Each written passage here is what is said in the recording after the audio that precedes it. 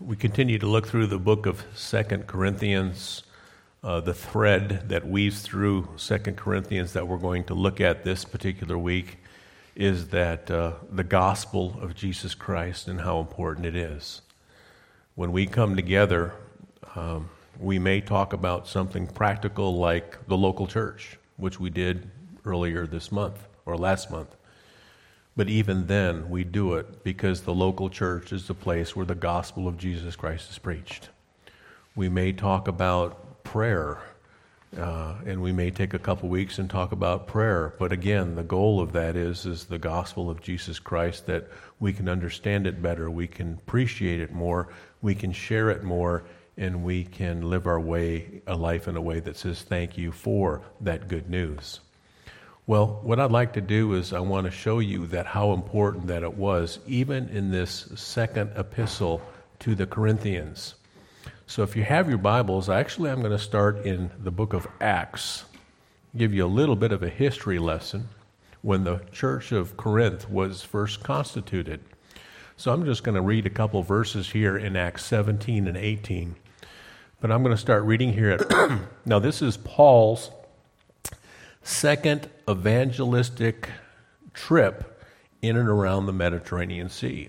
Verse 1 says, "Now when they had passed through Amphipolis and Apollonia, they came to Thessalonica, where was a synagogue of the Jews. And Paul, as his manner was, went unto them, and 3 Sabbaths reasoned with them out of the Scriptures, opening and alleging that Christ must needs have suffered, risen again from the dead, and that this Jesus whom I preach unto you is Christ."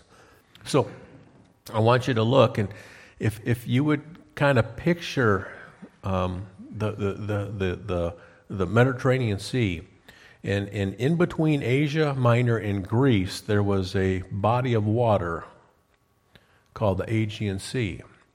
And in there, to the right is Asia Minor, or to the east, and to the west was Greece.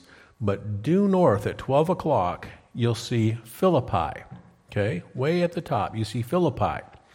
And then to the left of Philippi are these 3 cities that are listed in verse 1. Amphipolis is the one right to the left of Philippi. To the left is Apollonia, and to the left of that is Thessalonica. So Paul is working away around the rim of the Aegean Sea, and he'll eventually get down to Corinth. We'll get down to there in a second. But you'll notice what it says, a couple phrases was, he would go into a city, and the first thing he would do is he would look for the synagogue. And he would go there, and he would start preaching Jesus. And he would talk about Jesus, his death, burial, and resurrection, that he fulfilled the Old Testament, and he was doing this all out of the Old Testament because the New Testament had not been written yet. Okay?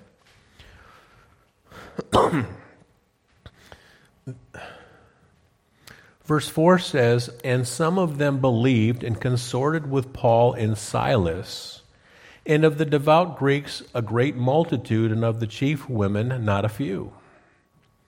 But the Jews which believed not, moved with envy, took unto them certain lewd fellows of the baser sort, gathered on an uproar, and assaulted the house of Jason, and sought to bring them out to the people."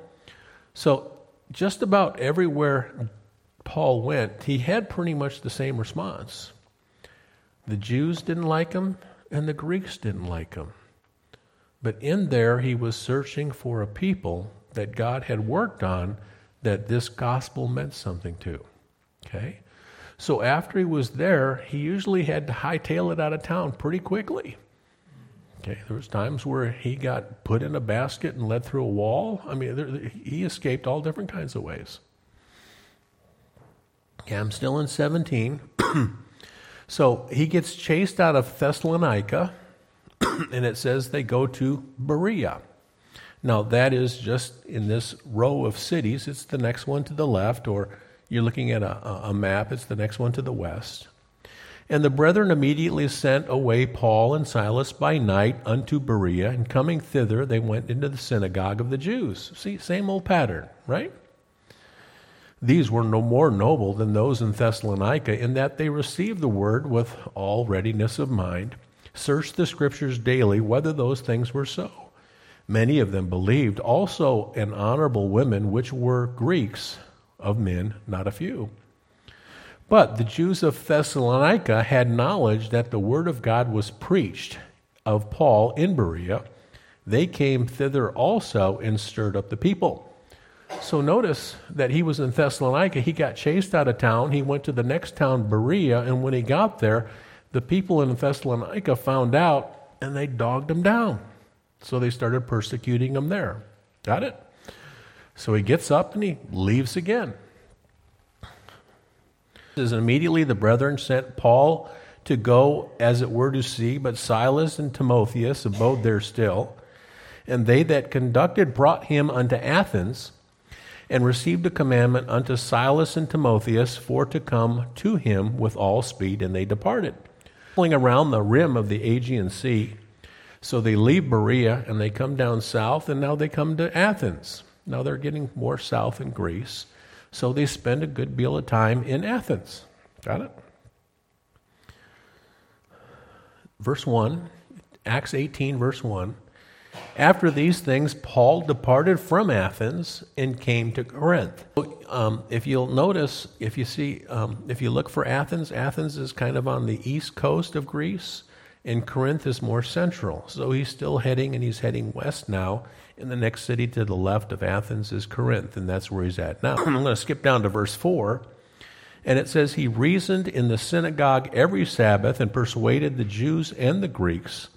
And when Silas and Timotheus were come from Macedonia, Macedonia is way up there by, Thessalonica and Berea and all those other cities.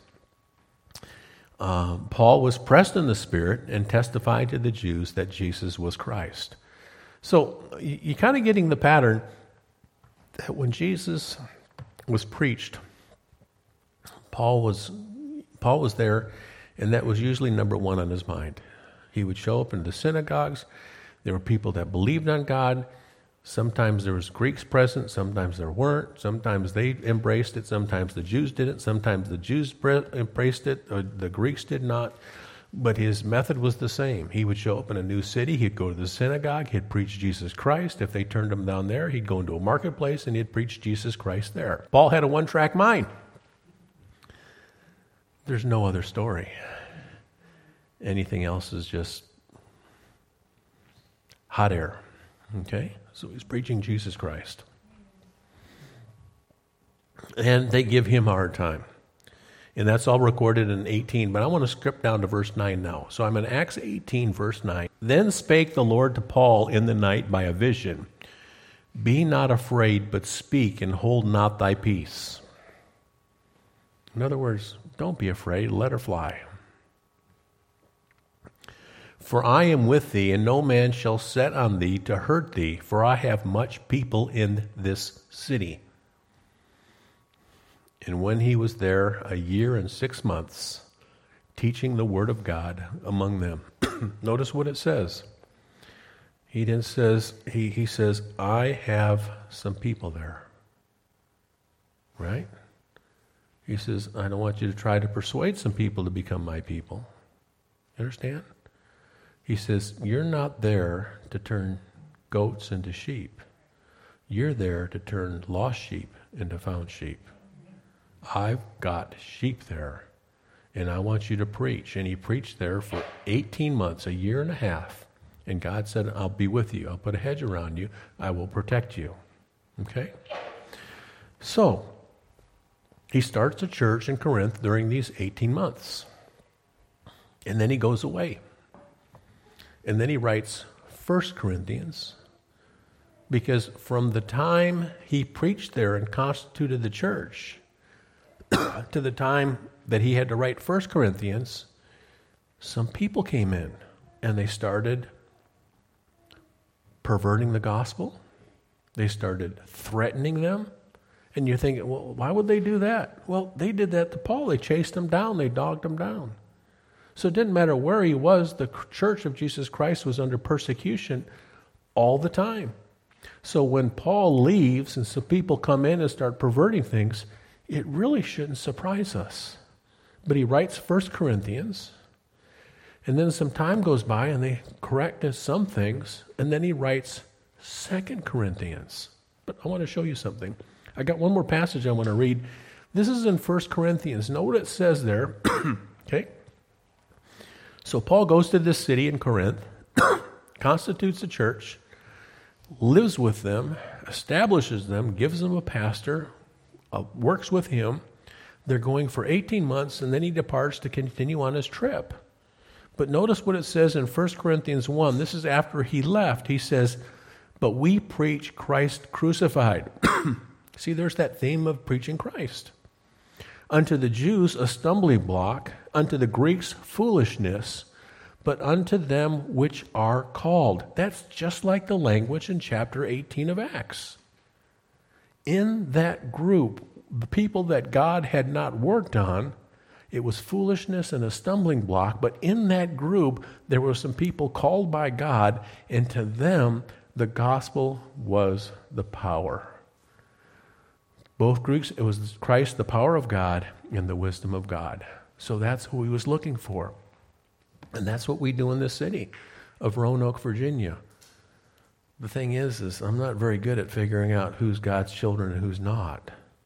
So you know what I do? I preach it to them all. I let God sort it out. Amen? Let him worry about that. But we still need to share it. So he goes and he shares it. And this is what he's telling them. Okay? All right. So with that being said, let's finally get to 2 Corinthians chapter 1. Okay? 2 Corinthians chapter 1. Paul, an apostle of Jesus Christ by the will of God, and Timothy our brother, unto the church of God which is at Corinth, with all the saints which are in Achaia, grace be to you and peace from our God our Father and from the Lord Jesus Christ. And I want you to notice this. I told you there was a theme of preaching Jesus Christ throughout this book of 2 Corinthians. And you're thinking, why, Paul, why do you have to tell this to a church? You've already been there. You ministered to them 8 months. You've preached the gospel for 18 months. You got pushback from the Jews. You got pushback from the Greek, and you still preached the gospel of Jesus Christ. You left. You wrote us an epistle, and a lot of people think there, well, I'm pretty convinced there was at least 3 epistles. There could have been even a 4th one, but only 2 were canonized in Scripture. And here we are, you're writing this thing, and you're still stressing the gospel of Jesus Christ. Why would Paul have to stress it? Because they forgot, right? Sometimes I was talking to a friend of mine, a preacher friend of mine, and he reminded me that sometimes we treat God like a genie. We just rub the bottle when we need him. That's not how we need to treat Jesus Christ. We need it all the time, good times and the bad times. Okay. All right, notice what it says throughout the book. This is just a couple quotes. Paul and the ministers he traveled with preached Jesus' gospel. In 1:19, this is all in 2 Corinthians. In 1:19 it says, Jesus was preached among you by us. In 2:12 it says, I came to Troas. Why did I come to Troas? To preach Christ's gospel. 4:5, it says, we preach not ourselves, but Jesus Christ, the Lord. 9:13, we want to glorify God for your professed subjection unto the rules of decorum. No, the gospel of Jesus Christ. And then 10:14, we came preaching the gospel of Christ. I know those are paraphrased, but they're all in there. The theme of preaching the gospel was there. Remember, 2 Corinthians is a response because the people at that church, there was a remnant in that church that were questioning Paul's credentials. And they're looking at his ministry and they say, Paul, your ministry is not shaping up. And he says, I was laser focused. I preached the gospel of Jesus Christ. What else do you want? Evidently, they wanted something else. Now, I got to admit, when we went to the 1 Corinthians chapter 1, they didn't exactly appreciate Paul's delivery. right? They liked eloquent Apollos. They liked charismatic Peter. But there was plain speaking Paul. I don't know about you, but I like plain speaking. I like the simplicity that's in Christ, and the simpler the better. Okay? That way I can't miss it. Okay? But that's what they found him guilty of. Boy, I wish someone would say, I found you guilty. Yeah, I think I shared that with you one time. This was many years ago when I was at the bank and I was still working at Michigan. And we were, I was in investment banking. I was on the trading floor. I was doing some work there. And this girl got so frustrated at me. She said, "Doll, it's so hard talking to you. All you care about is what the Bible says." She thought she was insulting me terribly. All I did is, I said, "Thank you. What a great reputation," which made her madder. Okay, that was Paul. He was just focused on Christ. He was focused on Christ's gospel, no matter how hard they pushed. So, as we went through this, and I went through 2 Corinthians, notice what was preached, what that good news included. In 2:4, this is all 2 Corinthians, it says, "Thanks be unto God, which always causes us to triumph in Christ." The good news causes us to triumph in Christ. That doesn't mean everything comes out rosy. Sometimes you get sick. Sometimes you get laid off. Sometimes other stuff happens, right? But we can triumph in Christ through those trials. Okay, that's the good news. 3:14 talks about the veil. This is all as a result of Christ. The veil that was present when you read the Old Testament, Christ took that away.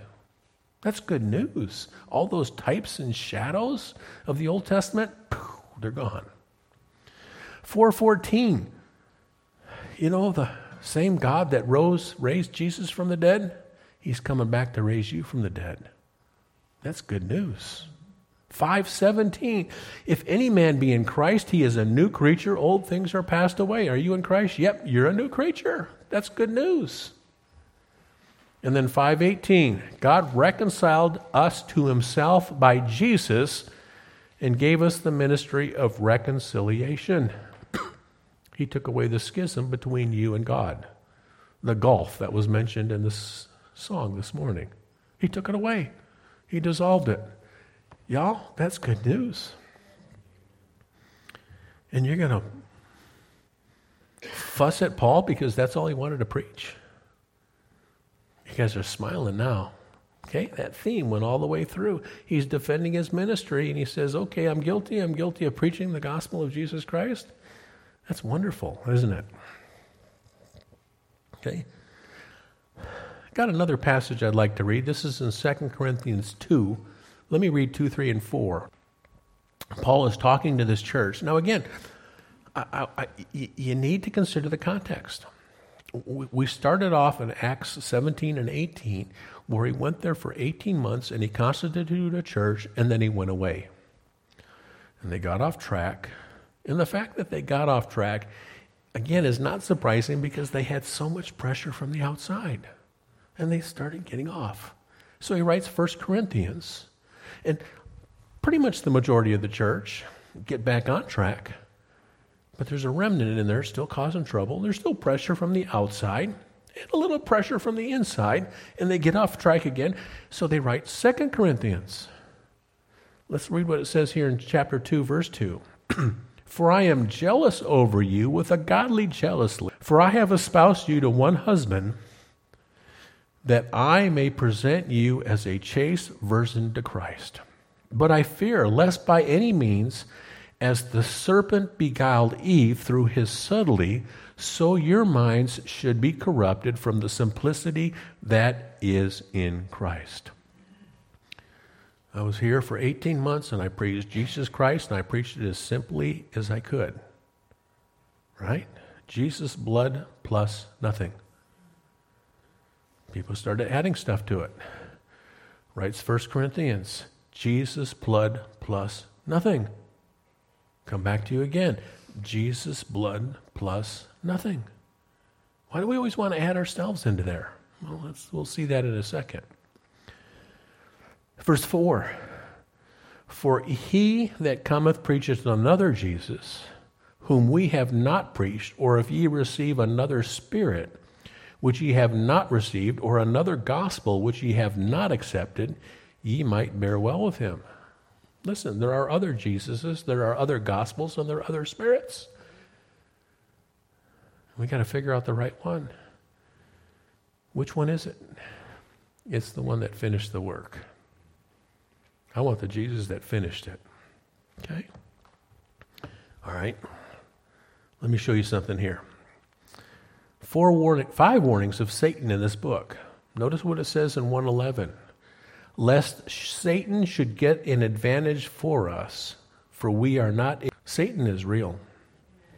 He's alive and he's well, and he's got a lot of tools at his disposal, and he hates truth. And he's going to do everything in his power to try to confuse you from the truth. And here are 5 warnings he's telling them, lest Satan should get the advantage. Verse 4:4, he didn't use the word Satan, but he said, the God of this world hath blinded. In 11:3, as the serpent beguiled Eve through his subtlety, who's the serpent? Satan. How did he do it? Put doubt. Yea, hath God said. Yes. He questioned the word. He added to the word. He denied the word. And then he offered eternity. Eternity is something you can't get. It's something that Jesus gives. Verse 11:14, no marvel, for Satan himself is transformed into an angel of light. And then 12:7, there was given to me a thorn in the flesh, the messenger of Satan to buffet me. He's got the full court press on.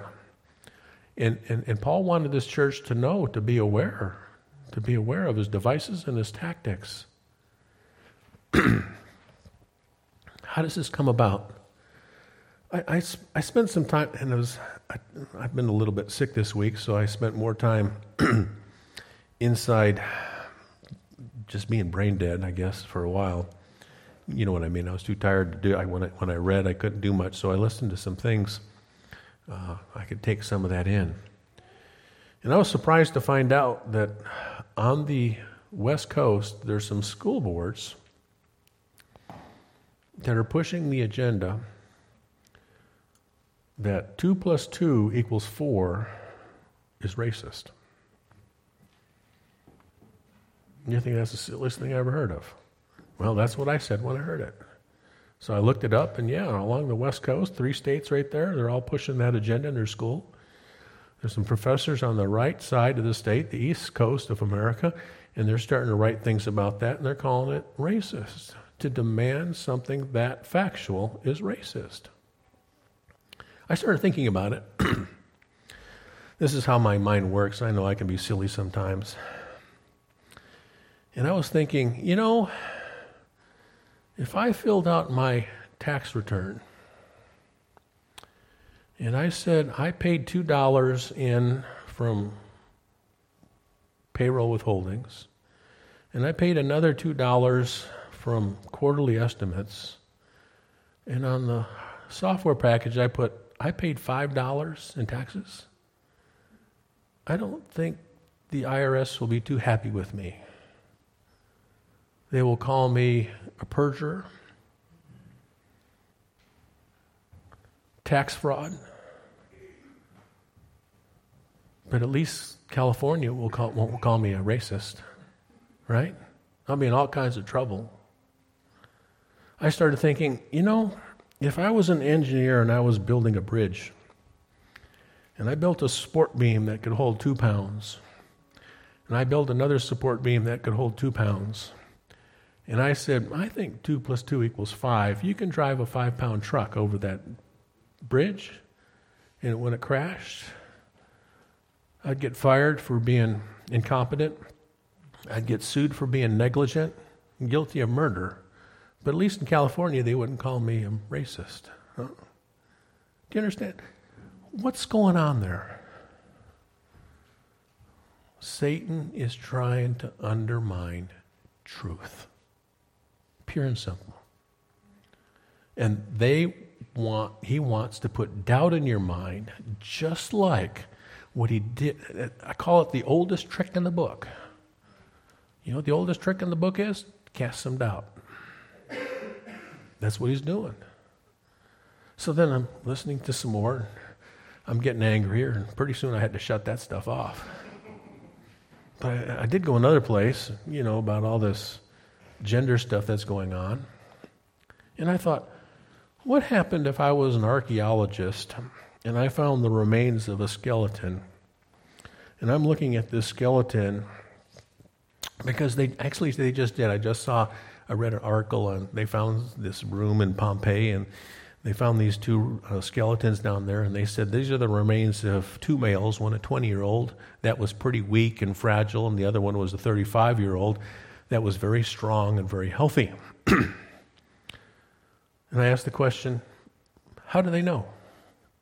Well, you know that answer. They use biology. And I wondered, well, when they teach archaeology now, are they teaching them to be racists? Right? How does that work? And we're sitting there, we're thinking, that's so silly. But that's what's being pushed in our school system. So how are you going to reason with kids that don't know how to reason because they don't trust facts? Well, by and large, spiritually speaking, this is what was going on in Corinth. They were getting put doubt about these very basic principles that Paul was presenting. And that was what he was facing. And he's warning them, Satan is alive and well, and he's going to do everything in his power to put doubt in your mind about the most basic facts. And he had to bring them back. Okay? Not only will Satan do it, but there's preachers that's going to do it too. So Paul is warning them of preachers that are going to do this. I know that you think, you see the cartoons and the devil always looks scary. No, they can have a very nice clothes on and even smile and be put together pretty well and lie through their teeth to you. Okay? Look what it says in 2:7. This is all 2 Corinthians. False teachers pervert the truth. In 2:17 it says, we are not as many who corrupt the word of God, rather we speak in Christ. You mean there's people that are actually perverting the word of God? You bet. He was warning this church. 2:19. Our preaching was always yea or nay, but it was never yea and nay. That means like talking out of both sides of your mouth, right? When I told you yes, it meant yes. When I told you no, it meant no. And I never waffled yes and no. And I know Brother Danny says, but you always say it depends. 4:2. There's some folks that renounce the hidden things of dishonesty versus handling the word of God deceitfully. And then 11:3 and 4. We just read that. Some corrupt the simplicity that's in Christ. They preach another Jesus. And then 11:13 through 15. There are false apostles, there are deceitful workers, and they transform themselves into the apostles of Jesus Christ. There are some fakes out there. And you know what? We have the ability to determine the fakes. Okay. So, we have Satan working against us, Satan working against the church at Corinth. They had false teachers coming in, giving them bad information and preaching things incorrectly. 2 Corinthians had that too. But we got something else. We got our own flesh. And there's something about our own flesh. That's Satan. No, it's you.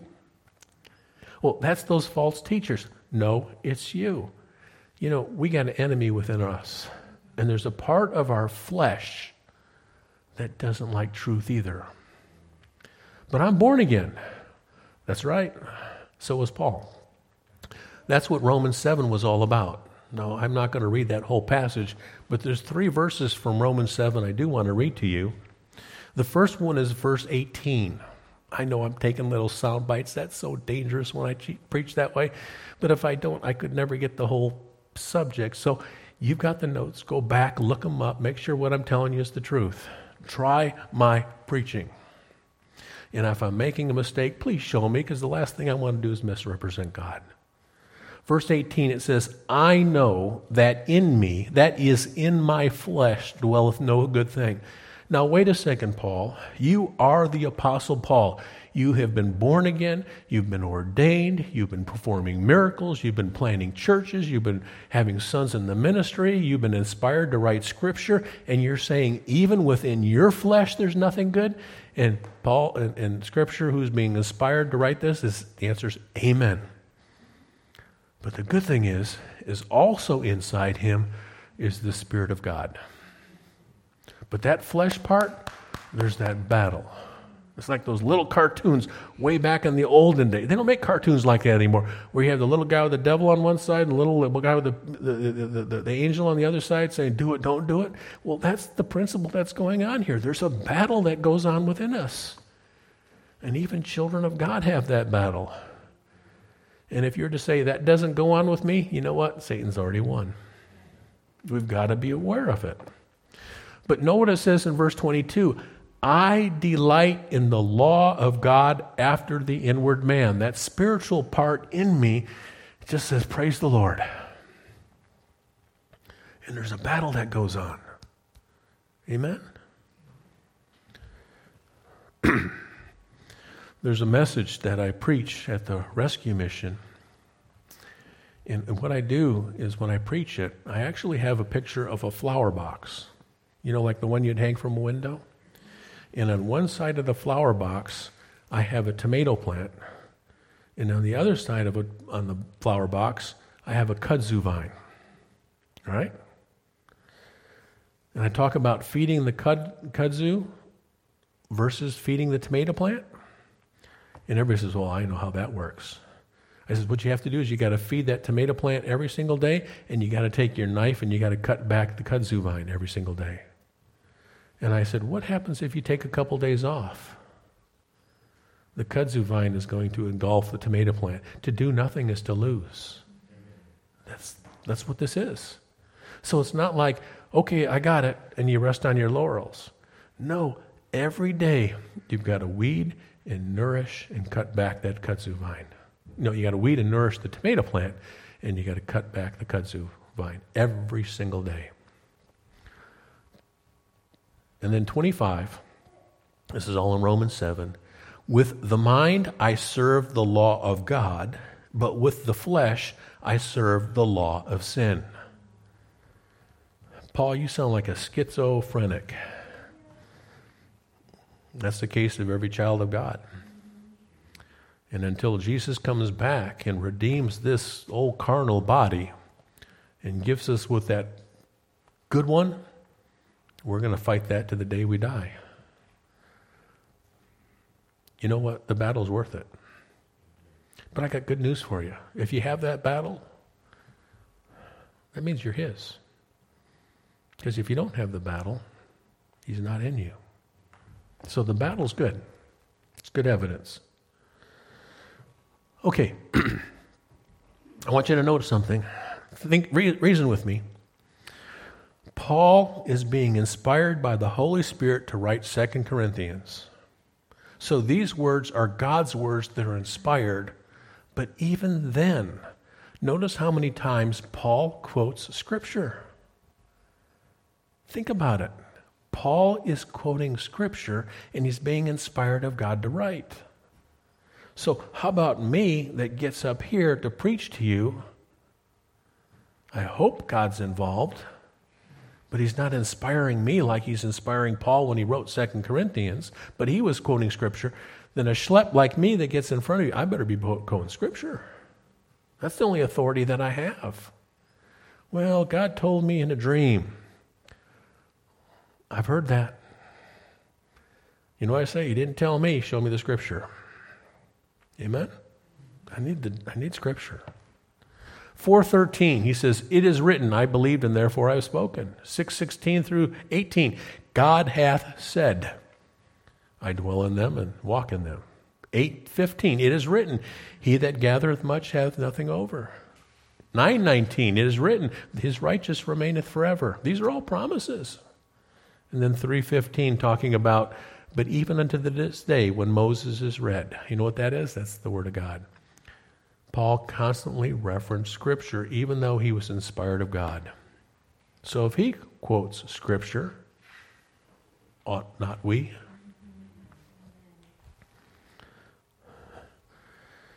And then finally, here's part of that battle within us. Our flesh resists Scripture. You think, why would we buck Scripture? Because we think of a lot of ourselves. We think what we feel and we believe actually has something to do with anything. Don't we? If we're honest? One day we'll get it. All I care is what God thinks and feels. Maybe one day I'll get there. No. But maybe one day I'll go for longer periods of time where I'll think that way. I hope. Our flesh resists Scripture. 10:5, casting down imaginations, bring into captivity every thought to Christ. That's you and I. 10:12, measure themselves by themselves, compare themselves among themselves. Now, we don't really do that way, do we? This is how we do it. Well, I'm praying a lot, and I'm sure praying a whole lot more than this guy over here, so I think I'm pretty good shape, right? Yeah? What am I doing? I'm measuring self by the brethren in the church. I'm sorry, Brother Richard. It's probably the other way around, right? Yeah, I doubt it. But that's my brethren aren't my standard. Christ is my standard. I don't compare myself to my brethren. Now, the only time I do is Paul said this, follow me as I follow Christ. So you can compare him to Paul, but you only compare him when he's following Christ. So in essence, you're following Christ. Amen? Okay, and we just read 3:15 where Moses is read, and the veil is upon our heart. That's our flesh. What agreement hath the temple of God with idols? We've got a lot of idols in our lives. Maybe sports, maybe stuff, maybe money, maybe education, maybe prestige. We got all that kind of stuff, yeah. Maybe work. 13:5, know ye not your own selves, how that Christ is in you, except ye be reprobates. So there are times that Christ is in us, but we're still acting very foolish. And that's that battle that we go on. That's why we hear Scripture. That's why we read Scripture. We're constantly looking at ourselves, comparing ourselves to the standard. The standard is Jesus Christ. One more thing. How do you do it? Well, there's three ways. We just read this in Acts 17. Notice what it says. It says, these Bereans searched the Scriptures daily to see if what Paul preached was true. Once again, I'm going to use the same standard. Paul is being inspired of God. He's God's man. He's God anointed. Starting churches, writing Scriptures full of revelations. And even when he preached, they went to Scripture to see if what he was telling them was true. How much more should you do that than when someone comes in this pulpit in the year 2022? No matter who he is. That's what you should do. And I'll tell you what. Kids, this is one time when you can say, Dad, can you show me? With Scripture. That would be okay. Now again, watch your attitude when you say it. But that is okay. Dad, I don't understand the principle. Can you show me the godly principle? Can you show me the Scripture behind that? Yeah. Okay? Now, again, there are some times where obey me and I'll show you later. You got that? We've been through that in some child training stuff. But this is a good thing for parents to keep in mind too. In Matthew 7:20, how do you know if it's true? You look at the fruits. So you look at the policies that we're embracing as a country, and you look at our country, and you look at the fruits of it, that's not of God. The shape that our nation's in right now, look at the fruits. And this is a tough one. By the resistance. 2 Timothy 3:12, all that live godly in Christ shall suffer persecution. If you're humming along and everything's going really rosy, I get nervous. I think I'm going along with the world. Everything seems too smooth. That might be a good thing to start checking and go to Scripture to see if what you're doing is okay. Okay?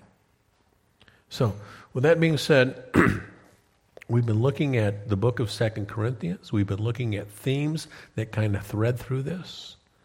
But one of the themes that's just front and center in this second epistle to the Corinthians that was recorded in Scripture is the gospel of Jesus Christ and nothing else. Paul was emphatic about that. And I hope as a small group of believers here in Roanoke, we can be like that. I really believe that God has a people in this city that's going to have power with, that's going to resonate with people. It is so different. Now, don't be surprised when you say that, and some people think that's foolishness. Okay. And some people think it's a stumbling block. That's okay. We'll let God sort that out. But when someone comes around and say, wow, that has power, embrace them, take them out to dinner, and talk about the Lord Jesus Christ and what he's done. May the Lord bless you all. Thank you.